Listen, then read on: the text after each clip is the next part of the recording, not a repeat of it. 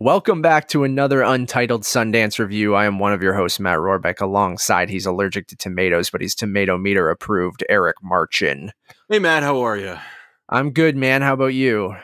Well, it's day 300 at the Sundance Film Festival. I shouldn't complain. I mean, it literally is only, 5 days, so... No, it is. I actually like the length of the festival, and it's felt like even the last 2 days are pretty chill. It's just like catch-up days, really. And yeah. I think I'm at, I don't know, 15 films or something like that. But I like that they doesn't feel like there's pressure that we need to watch, 50 films like we try to do during, or 30 films during TIFF or something like that. But yeah, I've been having a good time, just pacing it out and watching, what we want to watch and hearing what's good. And what I found interesting about this festival, and obviously this is probably how it's always been, is a lot of the times it's their movies you don't know much about. And we talked about this in our preview show of just kind of going in blind in a lot of these movies. And obviously on the repeat screenings, you can kind of understand based on the initial reviews on things like that, like what's good and what's not, or at least from a consensus side of things. But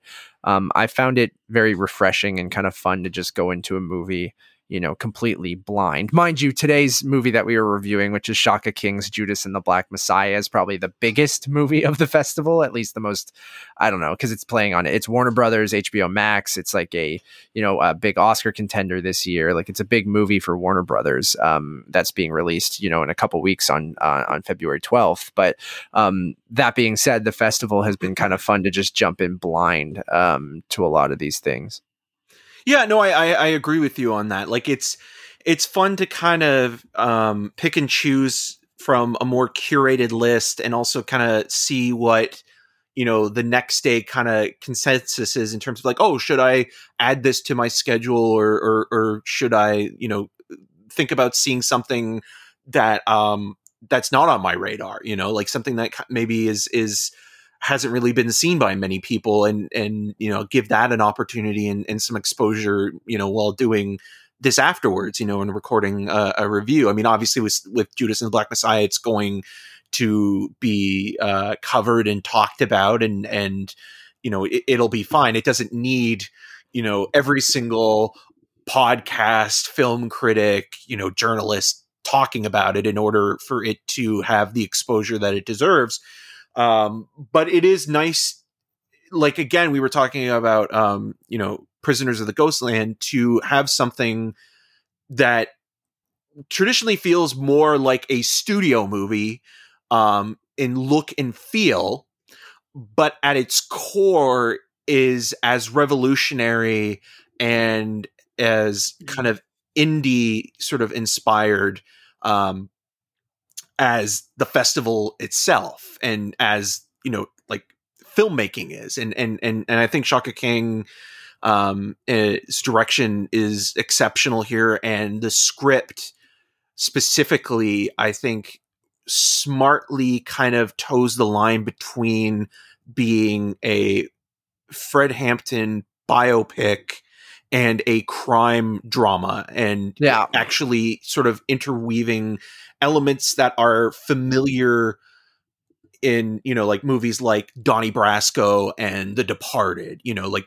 undercover sort of work, whether it be an informant or, an FBI agent or somebody going undercover and infiltrating it. But in this case, the twist on that is that the FBI is the bad guy, because usually in these kind of movies, the police or, the authoritarian figure, in representing the government is the one that is infiltrating, the organized crime or the gang. But in this case, the roles are reversed, where we see, J. Edgar Hoover's G-Men, and J. Edgar Hoover played by Martin Sheen in terrible makeup and prosthetics. His nose is awful. Yeah.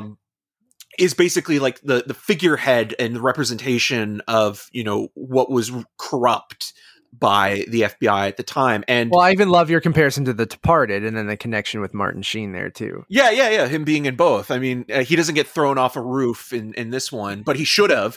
J. Edgar was a despicable human being. But what is fascinating about this as well is that, I mean, a lot of people will be talking about, I mean, Daniel Kaluuya is incredible as Fred Hampton. I mean, there's been some discussion about his age because Fred Hampton was only 21 when he was assassinated.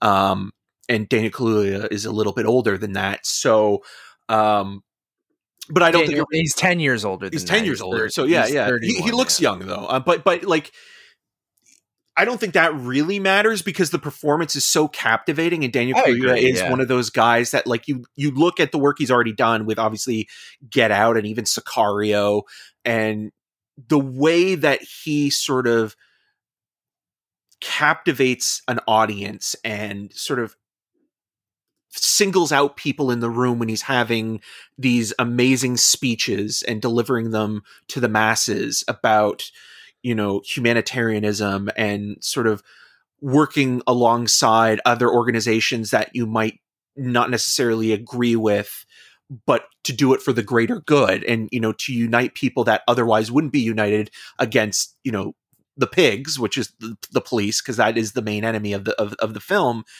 is perfect casting because he is just that force of nature in this movie, that bigger than life personality, but he still also has a human element to it, that he's not just creating, you know, a caricature. He's not doing just an impersonation, you know. He can give those big speeches, but he also has those little moments as well. But the performance that kind of blew my mind in this movie was Lakeith Stanfield. Yeah, dude, he's so good. He is so subtle.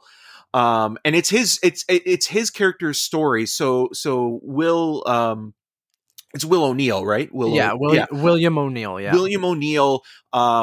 As we see him and as we're introduced to him, there's a documentary footage at the end of the movie and recreation of documentary footage to kind of intro the film. And that reminded me a little bit actually of David O. Russell's The Fighter, where like they incorporated the HBO documentary style stuff in there. And you see a guy who clearly has his demons and has lived with guilt and regret ever since the events of, you know, becoming a Black Panther member in the late 1960s, early 70s, and working for the FBI to go undercover and gather information to report back, and working directly for Jesse Plemons' FBI agent. And their relationship is amazing. But Jesse Plemons, ultimate shitbag in a lot of movies. Yeah. But great at it. Like, he is so good at being a shitbag. Yeah. But going back to Lakeith Stanfield, what I love about that performance is, like, it's so introspective and internalized. And, like, he starts off as this would-be car thief impersonating FBI and police officers to steal cars. Which is how he gets on their radar, right? Yeah, gets caught and becomes a Black Panther member. And, you know, again, like, these narratives happen. He sort of befriends Fred Hampton and sees the Black Panthers not just as, you know, a quote unquote malicious group or a dictatorship or something that's threatening, you know, the government. He sees them as a charity and as, you know, a community based organization that wants to help and give back. And you know, from that we see, you know, his change of heart, but again, in a very subtle way. It's not like, oh man, I've got to do things and help them. It's like he's still kind of looking out for himself and trying to, like, you know, keep out of prison. Just to jump in, like, I totally agree with you. I think Lakeith Stanfield's performance is fantastic, and the first thing I noticed right away is even from the filmmaking side of things too. Like, the movie's, obviously there are some showy moments in it, but I do feel like it is still restrained in a sense where it trusts its audience to kind of understand what it's saying or how it's representing the FBI or the police versus the Black Panthers and things like that. And, like, even that first moment where William O'Neill gets, like, Lakeith Stanfield's character gets arrested, and I mean, you see Jesse Plemons, Roy Mitchell come in to, you know, interrogate him, and even that moment of him stealing the car and hearing the police come after him, and then it cuts to the interview, and like they don't show the arrest or anything like that, right? But you see him bloodied up, and you can just be like, oh, he got beaten up by these police officers that arrested him, right? And then that, like, throughout the whole movie, like, it's never very in your face about it, but you understand that, you know, he's being taken advantage of, being, you know, vulnerable in his situation. He was desperate and he was stealing cars and things like that. And like, and then the FBI preying on this, you know, vulnerable, you know, black man, and kind of manipulating him of going, you know, you're going to go to jail unless you do this for us, right? Like, it's not even really his choice.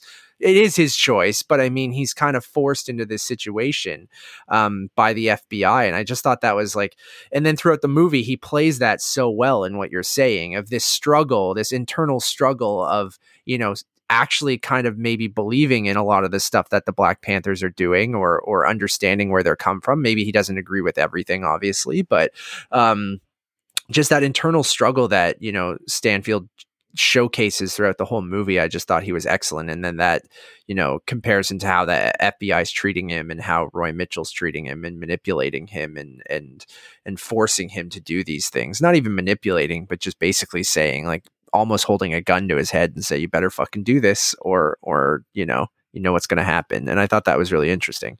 Yeah. Just the way he even coughs or clears his throats or has these kind of nervous tics. Yes. It's like he's so close to exposing himself, or wanting to confess, or just wanting it to be over, but feels like he can't. He can't, because he knows what his fate will be. And every time he feels like he's done what is required of him, it's not enough, you know, like the FBI continues to use him and abuse him. And, like what you're talking about, where, you know, you don't see him being beaten, or, you know, it's just shown afterwards, like, it's not spoon feeding you. And I think visually speaking, you know, they're working. It reminded me a little bit of Steve McQueen, the way that, you know, like Hunger. I agree completely. Specifically. Yeah. And also, I mean, it's shot by Sean Bobbitt, who's Steve McQueen's regular cinematographer. So,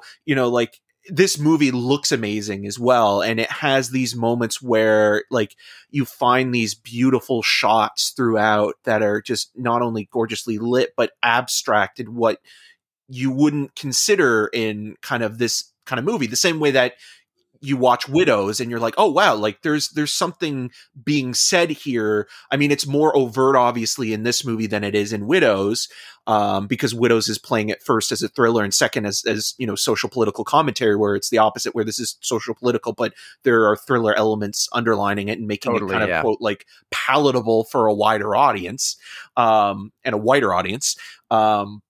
Fair. But this movie really does have so much to say without force feeding you, and also just telling it in a really interesting way. Now there is the postscript that we've always talked about. I mean, it's funny because, again, you know, the postscript in the Trial of the Chicago 7 goes on forever, and there is a mention to Bobby Seale in this as well, someone that was wrongfully arrested and put on trial, and, you know, Fred Hampton was a part of that story as well, and part of that other narrative. So this is a much better movie than Trial. Oh, 100%. But I just think, like, I know you're not saying that. I just wanted to say the that. connection, though, I think is interesting, just in terms of, like, you have these two movies where, you know, they're about sort true of stories about, you know, countercultures being repressed and fighting back, and sort of, you know, taking on the government in a peaceful manner, but the government trying to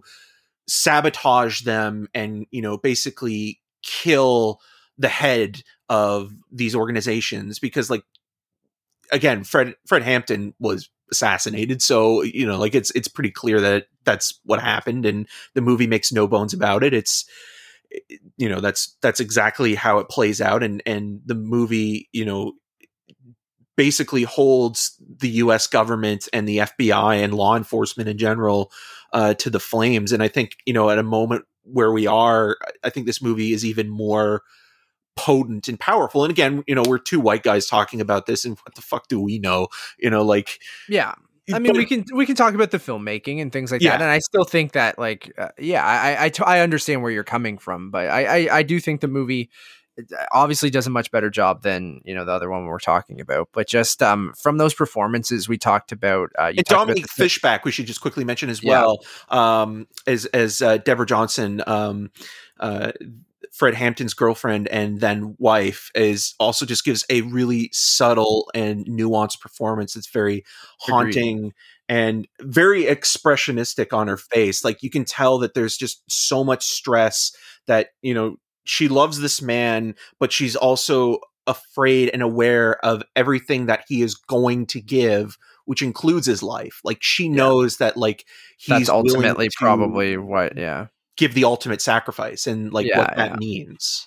Yeah, and you said, I mean, Stanfield does that as well. And I remember the reveal of him being at that first Black Panther, talk with the big speech by Fred Hampton. Like it pans to him, and I just thought that was such a great kind of thing to show him getting integrated into, you know, uh, the Black Panthers. And like, yeah, you talked about the cinematography being fantastic. I want to give a shout out to the title sequence is fantastic. The music is incredible. I thought the use of score and soundtrack, I thought was fantastic. It's very bombastic and it uses like not it's sort of jazzy, but in this very aggressive kind of way.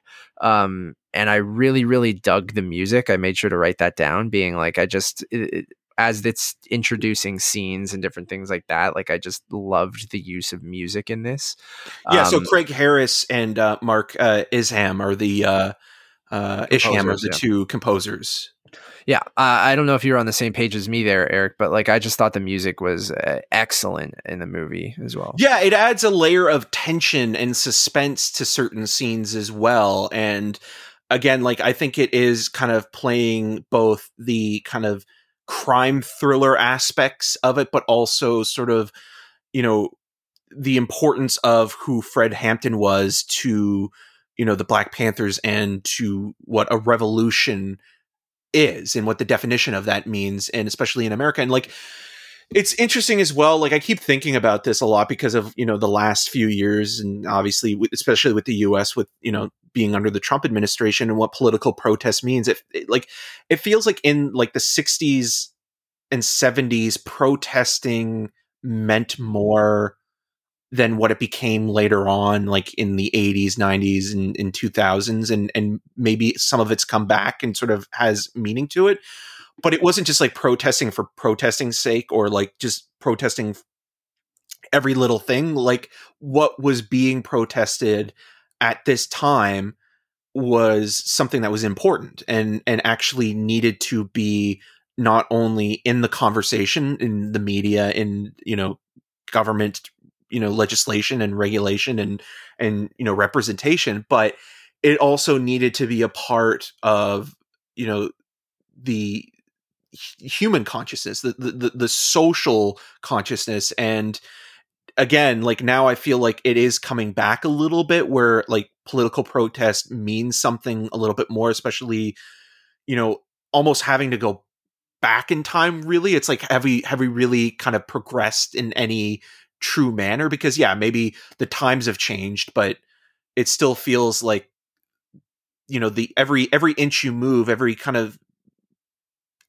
point you make to the next level or to the next place isn't enough. And this is what that movie kind of also kind of shows, is like the things that Fred Hampton fought for, are things that are still being fought for now.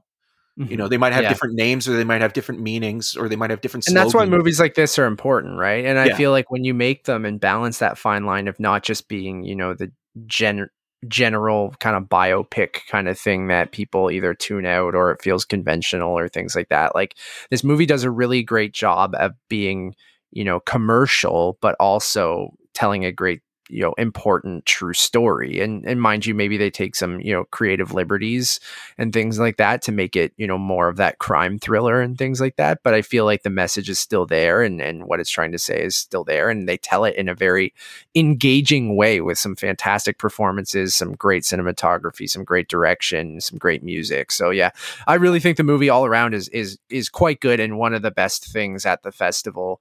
I really, really dug it, and I can't wait for people to see it. It's going to be released February 12th on HBO Max in the US. It'll be a premium VOD here in Canada for $30. Pretty pricey, but if you split that with your partner, significant other, family that you live with or something like that, I definitely think it's worth the price of admission. So I'm going to give the movie a 4 out of 5. I really, really enjoyed it. Same. I'm also going to give it a 4 out of 5. And the more I think about it, the more I really do like same, it. And yeah. Shout out also to the Lucas brothers, who have a story credit on the film. It amazes me because, like, I mean, the thing I know them for the most is obviously like 22 Jump Street, Yeah. But they started out as like writers at award circuit, working with Clayton Davis and contributing there, and now they're Great they're comedians too. They're very funny. yeah, and now they're getting credit for this amazing movie that's been put together. So like that's just awesome. That's fantastic. Yeah. Thank you all for listening. Please go check out the rest of our Sundance coverage right here on Untitled Movie Reviews. Please go subscribe to our other 2 podcasts over at Untitled Movie Podcast and Untitled Movie Conversations. Drop us a review on those 3 shows if you would be so kind. We'd really appreciate that. Follow us on all of those social medias at Untitled_cast. And as always, my name is Matt Rohrbeck. You can find more of my work around the internet, but mostly at UntitledMoviePodcast.com. And you can follow me on all of those social medias at Matt Rohrbeck. And I'm Eric Marchin. You can find more of my video reviews at rogerstv.com/cinemascene and on the social medias at EM6211.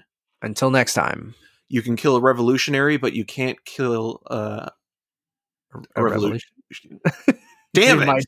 You might have messed that up, but the sentiment was there, Eric. Yes. Yeah. Fred Hampton, the story continues.